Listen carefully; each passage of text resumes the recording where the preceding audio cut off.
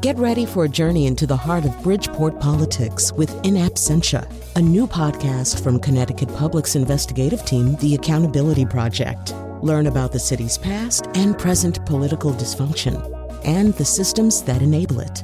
Tune in wherever you get your podcasts. Funding provided by Robert Yeager and the Tao Foundation.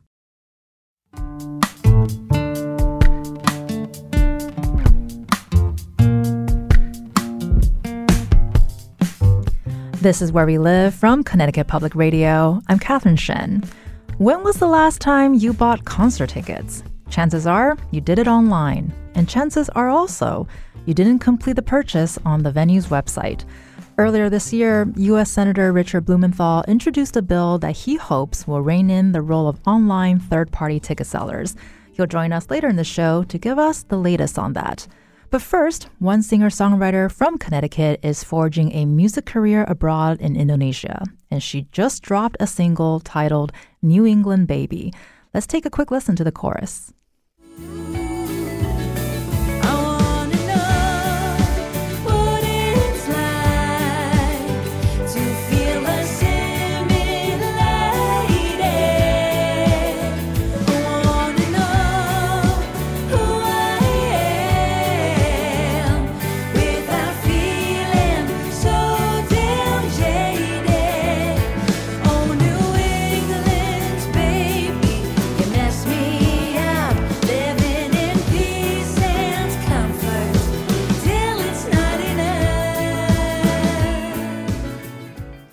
And joining us now from Jakarta is singer-songwriter Ashley Hamel herself. Welcome to the show, Ashley. Hello, thank you for having me.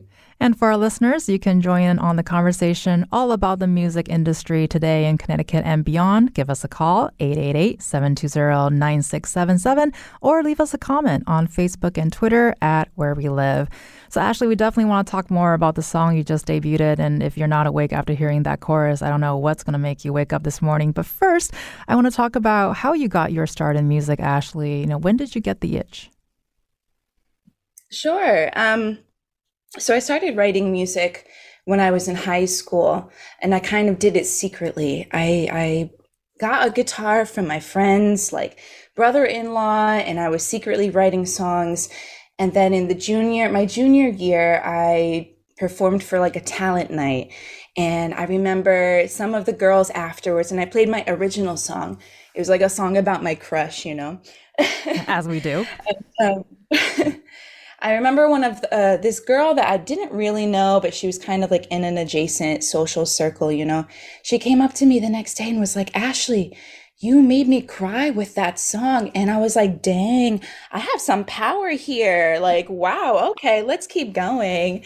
But it wasn't until I was 25 that I realized that I needed to actually pursue this in a more legitimate and serious way. And that was with the release of my first EP called By the Window in 2014. And this was as you were growing up in Meriden. So how did you develop your talent? And you did this in secret too. That's amazing. So kind of a lot of my experience, and I talk a lot about this in my music, is kind of straddling a lot of different lines and boundaries in our society. So I grew up in Meriden, and then I moved to Berlin for my last year of middle school and then high school. And so those are very different environments, going from kind of being a white presenting person to all of a sudden being a person of color. And I don't know, a lot of my mixed people out there probably can feel the same, where in different environments, you kind of switch races or you switch like your role in these places sometimes. And so that was kind of a shock to me also. A lot of different things. And so New England Baby is kind of about that, looking for a place where you finally can belong, kind of fit in. But I did start writing music in Berlin High School. Shout out to them. Hey. Yeah. And because you just mentioned sort of representation of yourself and depending on where you're at. So we introduced, you're in Jakarta, you moved there for music, and we'll definitely dig a little deeper into that in a little bit. But especially with what you just shared, what point did it become clear to you that Indonesia was where you needed to go to continue your music career? Yeah, a lot of people are surprised at that choice. Even Indonesians, they have a little bit of like a self-deprecating sense of themselves. And so they'll ask me like, why Indonesia? Why Jakarta? Like, why would you come here? And, the city has its challenges, but it is so amazing. And there's so much energy here. All of the most talented people come to Jakarta, from the region. This is the fourth most populous nation in the world. It's also like the most secret nation in the world. Americans don't know anything about Indonesia. And when I was there playing some shows, I had a little tour throughout Connecticut. I got all this nonsense, crazy things happening. People trying to like connect with me over this foreign place, but like just kind of in an irrelevant way. They'd tell me about India. They introduced me as coming from India. Someone asked me if I was spending time in China. I'm like, my family is Indonesian. Like, what is happening right now? So it's kind of my job to kind of talk about Indonesia. And so why I went there, I kind of played a lot of the gigs that I could play. I play folk music, and in New England, folk music is very white. And so I saw my future opening up as having to play for all of these, homogenous spaces. To me, I experienced this a lot when I was playing cover shows, wedding gigs, and also in my original music. I feel like I'd either be playing for like 90% white audiences or really mixed, diverse audiences. There wasn't really a lot of in between. And so I saw my future opening up as having to do all that and constantly receive, these microaggressions and having to educate. And I just felt so exhausted by that prospect. And so, it being perhaps time for me to move to a city, to make better connections, find better resources and structures. And New York, it's right. It's crazy there. It's very expensive. Boston's not really an option. LA, I don't know anybody in LA. So I thought Jakarta, I had been there a few times with my family. I even played a gig there after my first EP in 2014. And the response there was incredible. Everybody's really listening. They're so excited that you're here. And they also are writing in English a lot. They're always on their phones. So they're connected with you on social media. You can continue to tell them stories and talk about your music. And the opportunities are just, they're kind of exploding for me right now. Alhamdulillah. So Jakarta has been good. It's so interesting to hear you talk about your experience in terms of being sort of an American singer-songwriter in Indonesia and sort of the comments that you're making, because when I first learned that you're in Jakarta, I actually had the warm and fuzzies because my best friend from childhood is from Jakarta and she talks about Jakarta all the time. So I actually have this very familiar feeling with it. So it's a interesting contrast to hear you talk about your experience. And so we want to get back to talking about your decision to move there in a second here, but I also want to sort of jump to your newest single, A New England Baby. You produced this entirely in Indonesia, right? Like, what was that experience like? Coming to a new city, like anybody who's moved somewhere, you've got to kind of restart your network. And in music, it's so important, right? We support each other. You have to know your community. And so I just kind of took the same concepts that I had in my former and still ongoing communities in America and just hit the ground, showed up to people's shows, I'm involved in the Jakarta blues community here, which to me, blues was not like a thriving thing in Connecticut, but these cats can play and they would have open jams. So I would go, hop on the mic, sing a few numbers, meet everybody. I'm so sorry. I forgot your question though. No, I was no, that we got to be in the moment, speaking of blues and jazzies. We were talking about New England Baby and how you produced that entirely in Indonesia. And what was that experience like? Yeah. So the first thing I had to do was find people who could help me produce this. There's a lot of pressure to kind of do it yourself. And I could have the ability, but I'm just too lazy. And you have to totally meet yourself there. Yeah. So I thought, okay, I need some help. I need to get this going. I finally met Leonardo Ringo, who is an indie rock producer, and he had been in a few different indie rock bands. And so I found him. I liked his vibe. And to be honest, I didn't even listen to his music. I just needed somebody to help create this vision. And together with him and my other collaborator, Gabriel Mayo, who is an amazing singer-songwriter. And, all these guys are writing in English, you guys. So go look up their bands, Gabriel Mayo and Leonardo Ringo. And we kind of have been working since March. And we are making an EP of 4 songs. It's going to be the first of 3 EPs, kind of detailing this journey. A lot of my songs are very personal, so it's kind of about my personal journey of moving from Connecticut to Jakarta. So the first EP will come out in later this year, and New England Baby is the first single from it. And in New England Baby, you wrote, New England Baby, you mess me up. Now, why is New England so messy?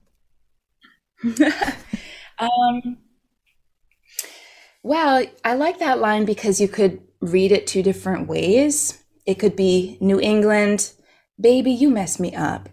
Or it could be talking about myself as a New England baby and talking to me, you mess me up. But either way, right, there's some messiness. The idea is that we can get really comfortable where we are, no matter where you are. And sometimes it's you've got everything figured. Maybe your ancestors have done most of the work and you're there and everything is pretty much taken care of, and you've got your job, you've got your friends, you've got a significant whatever.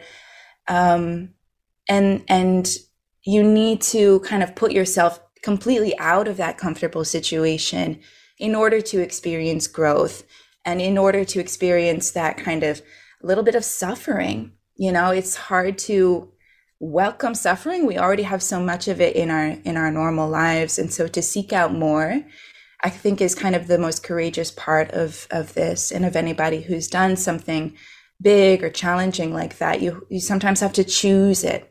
And so that's kind of where that song is coming from. And in another part of the chorus, you say, I want to feel assimilated. And based on what we were just talking about, I feel like this could go either way in either country. Can you talk about that a little bit more? Yeah, and that's a kind of a part of the journey of a mixed person. I had known what it feels like as a part of the American mosaic. And in Indonesia, I really do assimilate. And now I've been here for almost 3 years in December. And now I'm dealing with, oh, wow, I assimilate way too well. And now I need to stand out a little bit more because I really pass. And that was kind of not surprising to me, but now it comes with challenges because I am American, and my body, you can see that on stage. You can hear it obviously in my voice that I'm not from here.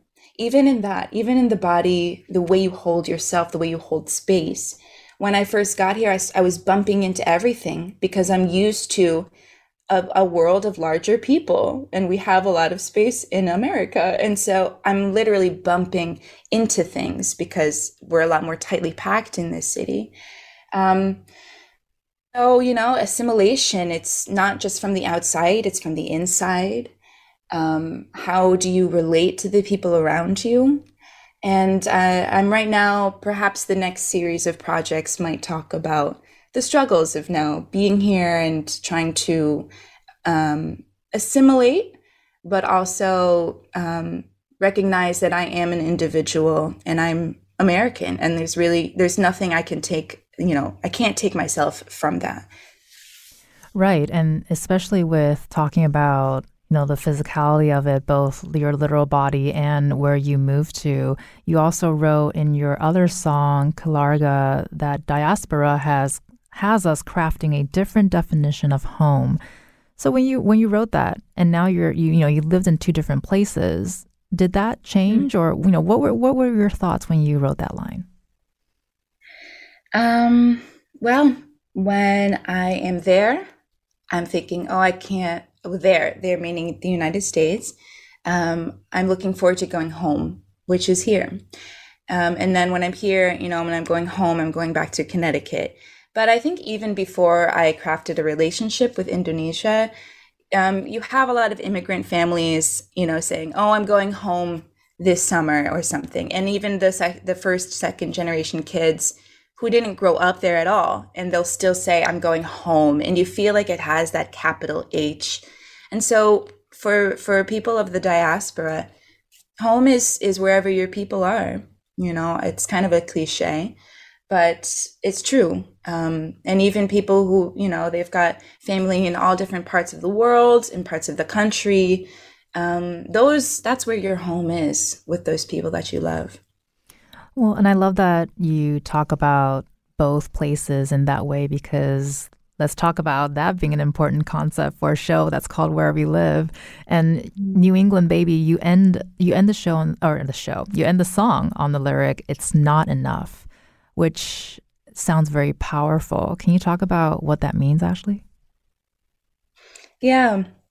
And anybody who's an artist and making work, you see the same ideas coming up because you're speaking from, yourself or whatever comes through you.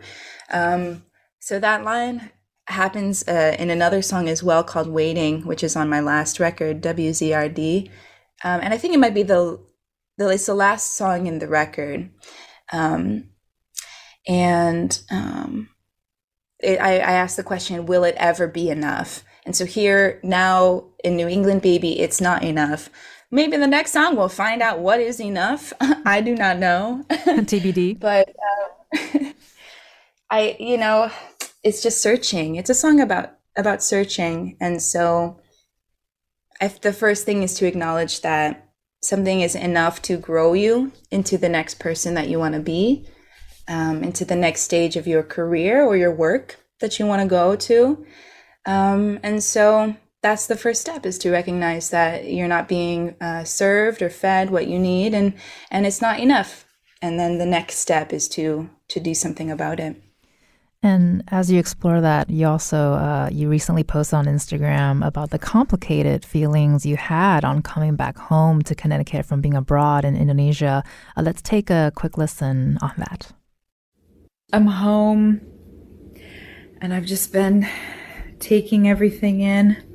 I haven't experienced an August here in, 3 years. And the funniest things will break you. My dad's little coffee pot, I don't know what it is. I start crying thinking about my dad making coffee in the morning, and gosh, I miss home so much. So this was right when you arrived home, and there's jet lag that you noted you were feeling in the moment. But of course, there are some really deep feelings and really complex feelings there. And I wonder if this resonates with a lot of people who have moved away from home and are currently away from home. Obviously you were going through a lot when you shared those feelings. How does your music explore different definitions of home? Wow. I have another song called Bring Them Home, also on WZRD. Home is such a complicated thing when you are from an immigrant family, and some people I've talked to from different countries, actually their diaspora is not super welcome back home. So if they leave, they're kind of not really socially welcome back home. Like they'll get heckled a lot by their family, or just, kind of a jealousy or hatred that you've left and that you've gone somewhere else, possibly, quote, better also in their eyes. So I'm fortunate that Indonesia is not like that. And for the most part, they really welcome me in and treat me to an elevated status because of some, post-colonialism, I think. So for me to make a home here in my family's apartment in Jakarta, like, I'm very, very fortunate and privileged to be able to do that. How I talk about home, I don't know, it's on a few different songs, that constant search for a place. And now I feel like I've found a bit of home. I have some friends here that are super tight and so talented and warm, loving people. I've got some, my family and my friends back home as well, in America. So many homes. So I feel like in that you've got to make your home from the ground up. And I feel like now I'm in a point where I have that in a few different places. Well, I think that's really beautiful. It's so nice to have so many different homes in different ways, and because you just got back to Jakarta, would love to hear about, what were your feelings as you came home and performed this song in Connecticut? That's a good question, because I had been playing that in Jakarta, and I have a different almost goal with them, because I don't know if all of them can really understand my lyrics. A lot of people do speak English or understand English, but not everybody, and it's such a challenge for me, because I want to meet my audience where they are and go somewhere together. But if they don't understand, then I have to rely more on maybe some theatrics, really using my voice in interesting ways, moving around a bit, so that even if they don't understand the words, they can appreciate a performance. In New England, in Connecticut, I was able to just communicate the song, the lyrics. And so I think I was a little bit more aware of presenting the words in a more clear way. So in terms of the technicalities of my performance, I did adjust some things. And just to know, one of my friends afterwards said that song had a perfect amount of not aggressiveness, my goodness, but like a little bit of the bitterness comes through and is like just enough, he said, which, okay, sure. If it's there, is that too much even to have so much bitterness in your song? But that's art. It's not for us to really judge. We just serve it and make it come out through us. So I think it was different how I performed it in Indonesia and in Connecticut, being aware that this is a message that could be actually conveyed to the actual people who might have personal relationships with wanting to move out of New England or Connecticut. We hear that a lot within our population because we're such a small state and people want to know what's out there. But it's such a beautiful state, and I really miss the things that I didn't used to miss, and I appreciate it on a whole nother level. All of Connecticut, to be honest. Well, and I think that's a beautiful experience, because I think for a lot of people who have left find appreciation for one of their homes. I certainly appreciate my home much better in different ways as I have moved away from it as well. So we'll continue this conversation with singer-songwriter Ashley Hamel after a quick break. You can also join the conversation, 888-720-9677, or find us on Facebook and Twitter at Where We Live.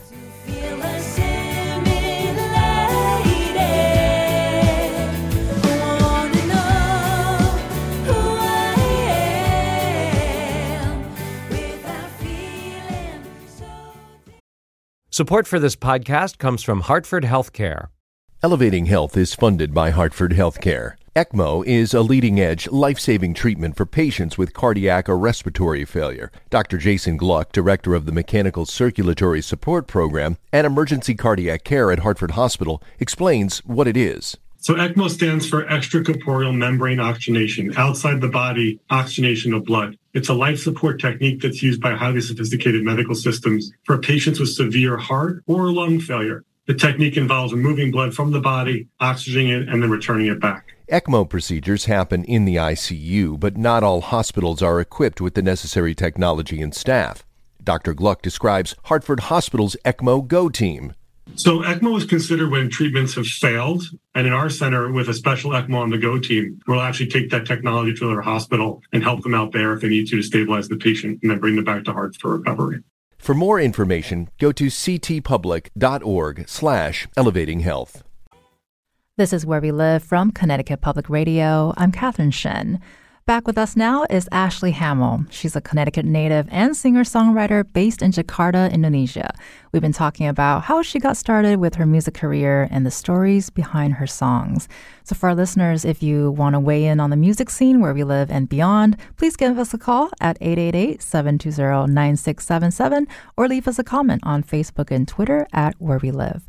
So Ashley, we in the last segment, we were just talking about how complicated it can be feeling when you're back at home.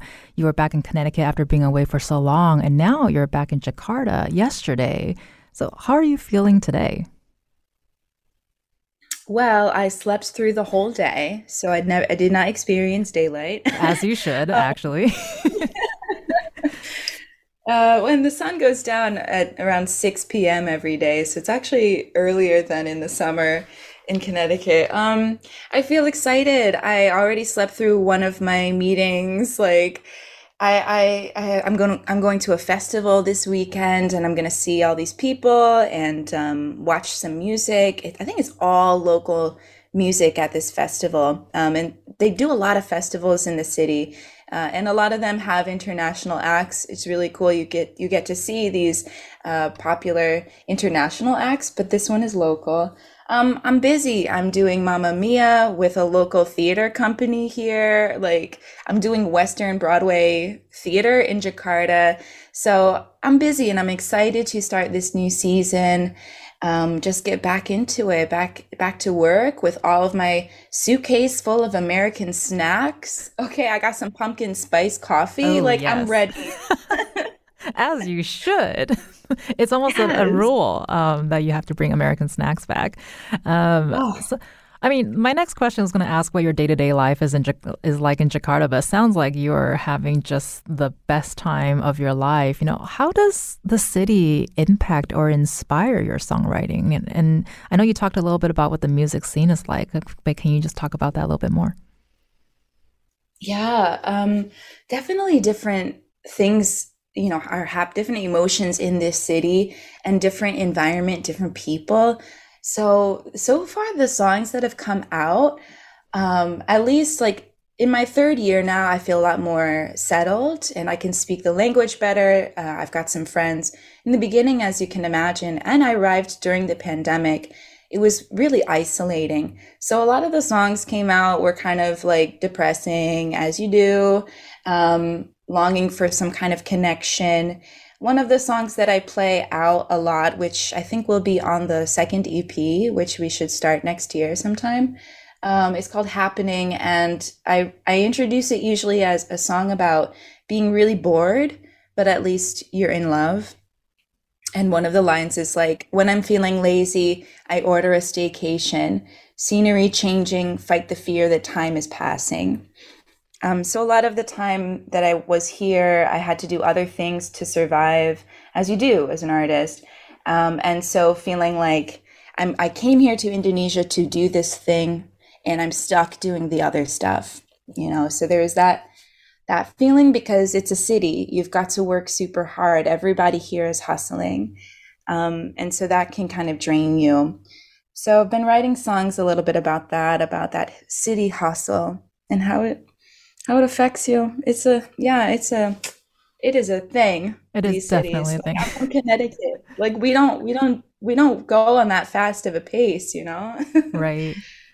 Well, and that is another interesting point you're making too, because it feels like it's so universal. Regardless of what city you're in, the hustling is real, and You touched a little bit on this earlier, but how does that scene and the music scene, compare to Connecticut/New England? Oh, I mean, like I said before, it's about community, right? It's about your connections and who you know, but, in a positive way as well. Here they are, if I use the stereotypes of, the West being more individualistic and the East being more collectivist, that has some value.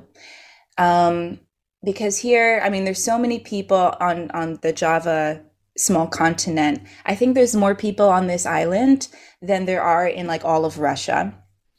And I don't know how large Java is, but it takes like 15 to 20 hours to cross it. So it's not small. But because there's so many people tightly packed, they work really well together. And when people put on events like I used to do, I put on some events in my tour, I put together shows, and I did that all by myself. And then the people who, I got into the show, like we all helped each other out at that moment.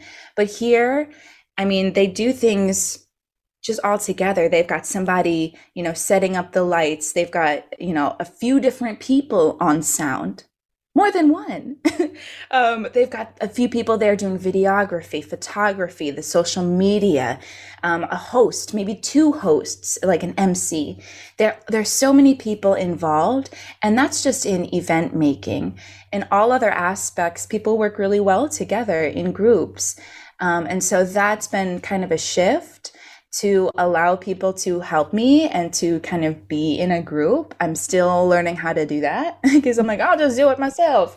I'm from America. Yeah, that's one of the differences. Yeah. Right. And they're like, you can ask for some help.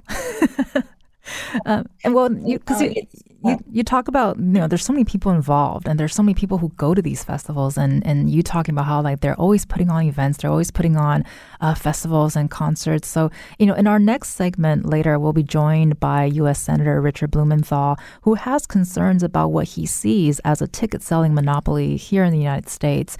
What's your perspective on this aspect of the industry? Is that something that you're seeing in Indonesia? I'm not there in Indonesia to know about, like, I'm still on the indie level, and still really establishing.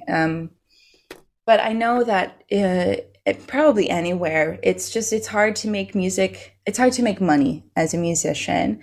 Something that my mom is always telling me about, and it's true, and this is your profession. I've even heard of venues taking cuts from merch selling.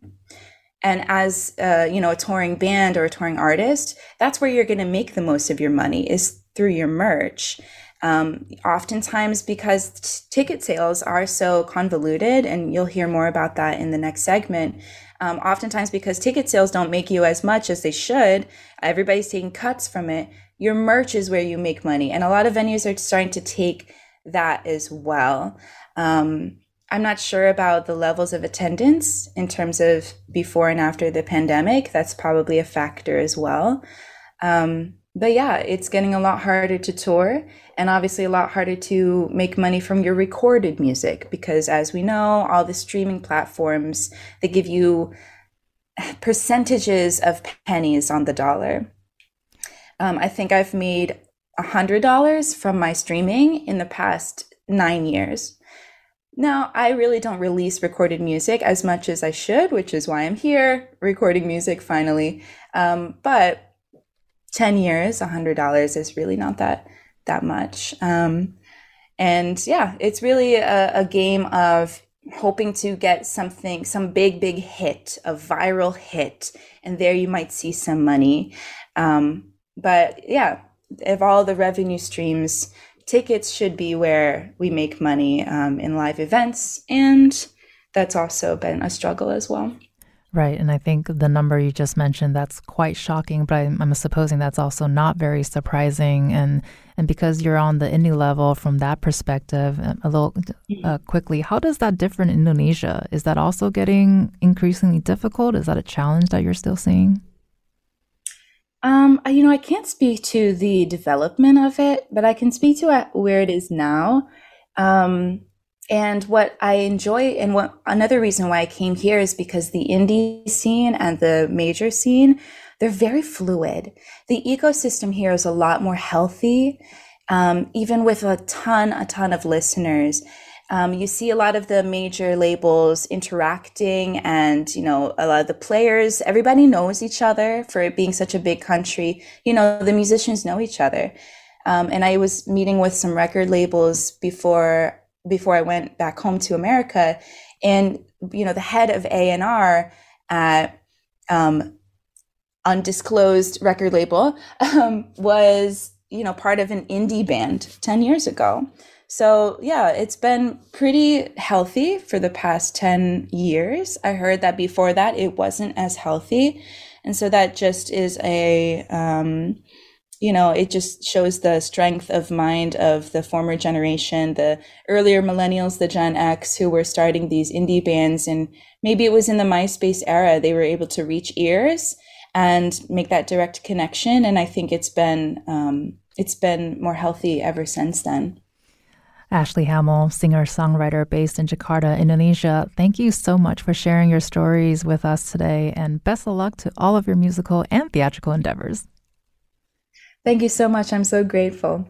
This is super fun. Thank you so much for your time. And coming up next, Senator Richard Blumenthal has the latest on a bill he co-sponsored that he hopes will break up what he says is a ticket-selling monopoly. So what has your experience been like buying concert tickets online? Do we have any Swifties or Beyonce fans listening? Join the conversation, 888-720-9677. That's 888-720-WNPR, or find us on Facebook and Twitter at Where We Live. Will I ever put together the separate parts of this little heart?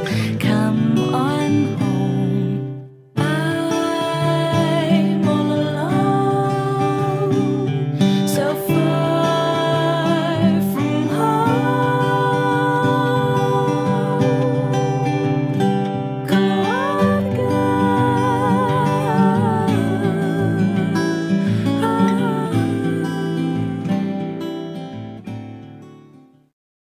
This is Where We Live from Connecticut Public Radio. I'm Catherine Shen. At a Senate Judiciary Committee hearing earlier this year, U.S. Senator Richard Blumenthal criticized Ticketmaster's alleged monopoly over the live music industry after their merger with Live Nation. The hearing took place shortly after Ticketmaster's website crashed due to the number of people trying to get tickets to Taylor Swift's upcoming tour. Senator Blumenthal joins us now to talk about a federal bill he recently sponsored that he hopes will rein in the role of online third-party ticket sellers. Senator Blumenthal, thanks so much for joining us today. Thank you for having me, Catherine. Good to be with you. And for our listeners, have you had trouble buying tickets recently? You can join the conversation, 888-720-9677, or find us on Facebook and Twitter at Where We Live. So, Senator, can you take us back to that judiciary hearing with Live Nation President and CFO Joe Berchtold, who was addressing the messy rollout of Taylor Swift ticket sales? Why was this a tipping point for you? I think it was a catastrophic example for consumers across the country of what it means for Ticketmaster and Live Nation as an entity to have such monopolistic dominance. They control the ticket industry for concerts and other events in the United States. 85 to 90% of the venues are under their control. They have exclusive contracts with them, or they own them. And they also control the promotion, advertising, and of course, they can say to the venues, either you sell tickets through us or you don't get the artists that you want. And they have agreements with the promoters and the agents that give them this dominance. And so they had that kind of dominance going into the Taylor Swift concert. Their systems collapsed. They were overloaded. Their computer systems are, in effect, obsolete in many ways because they have no real competition. They don't have to update them or invest in them. And I said to Joe Berchtold, you know, you're blaming everyone else. They blame Taylor Swift because she hadn't done concerts recently. You should look in the mirror and say, I'm the problem, it's me. Now that lyric from a Taylor Swift song kind of resonated with people because they recognize that, in fact, the problem is Ticketmaster. They are putting profits above their consumers. They make tons of money from exorbitant costs of tickets, hidden fees, exorbitant and excessive charges, and it's all the result of this monopolistic control that they have. And for our listeners, a reminder that if you have had ticket trouble, you can join the conversation at 888-720-9677 or leave us a comment on Facebook and Twitter at Where We Live. We have Amy on the line who has had trouble getting Taylor Swift tickets. Amy, you're on the air. Yeah, hi. My daughter just turned 13 yesterday, and I'm trying to get Taylor Swift tickets for her. For the family, really, because it's just everything that all the kids are talking about right now. And me and another local mom tried to get them when there were some additional dates added. And my friend's mom got the code, and I didn't. And so now she's got tickets, and she can actually, if she wants to, sell them for thousands of dollars more because she has other options for tickets in other countries. So it's just really frustrating, and for all of us. Well, thank you so much, Amy, for sharing your story, which I'm sure is also the story of many other people who are trying to get tickets. Senator Blumenthal, how is this reflective of the issues that you're seeing? It is a perfectly reflective story. Thank you so much, Amy, for sharing it. Catherine, what consumers are encountering are, in fact, those secondary market overcharges. As Amy mentioned, her daughter can sell those tickets for thousands of dollars. That kind of ticket scalping, I know Amy's daughter's not going to do it, but what happens is that the ticket scalpers, the professionals, will use bots to buy huge numbers of tickets and then resell them. And Ticketmaster exercises very little, if any, of the kind of disciplinary steps that it could to stop this kind of abuse. But the main point is that it reflects the problem of consumers having nowhere else to go. There's no competition. Ticketmaster is the only outlet. And so they are, in effect, leveraging their power to lock up venues into exclusive contracts and to charge these exorbitant and excessive prices. And that's why we have a number of measures. The Unlocked Ticketing Markets Act would help consumers and independent venue operators by making sure that primary ticketing companies face pressures to innovate and improve and compete. We have the Junk Fees Prevention Act, which would require upfront disclosure of all the charges, all the fees, so that none would be hidden. And then what I would like to see is the Department of Justice seek to unwind the merger between Ticketmaster and Live Nation if the evidence justifies it. In other words, break up this monopoly. And so there are remedies that we can pursue to stop the kind of abuses that are reflected in stories like Amy's. And you mentioned the Unlocked Ticketing Markets Act, which is a bill that you proposed with Senator Amy Klobuchar back in April. Can you talk a bit more about what it would call for? And also, you talked about your concerns about the length of contracts that venues enter into with Ticketmaster. So what would this bill do on that front? What the bill would do, essentially, is to stop exclusive contracts that right now last for 10 years, sometimes more, and venues are locked into dealing only with Ticketmaster because of these exclusive contracts. So it would, in effect, free the venues and enable more competition. I just want to make the point that this focus of mine is not new. Going back to April of 2020, I called on the Department of Justice, the antitrust division there, to take action to ensure that these small and independent venues can compete on a level playing field in the live entertainment marketplace. In fact, a year earlier, we asked the Department of Justice to begin an investigation of the ticketing marketplace. So these concerns about dominance through control over the venues and exclusive contracts really began years ago, and action by the Department of Justice, in my view, is long overdue, and sending a message that they are, in effect, going to scrutinize this industry to make sure there's more competition itself would be welcome. So we have more calls coming in from frustrated listeners. We have Ellie from Mansfield who is on the line. Ellie, you're on the air. Hi there. Nice to be here today. Absolutely. Go for it. So I'm 25 and my partner is 23. So we're like at the perfect age to want to be going to cool concerts, especially in like the Beyonce, Taylor Swift era that we're in right now. And it's really frustrating because when I tell this to people around me, especially older people my parents' age, will tell me all about the really fun, historical even concerts that they got to see. And we'll say things like, oh, we got in for $10 and we got to go see, a really cool, historically important band.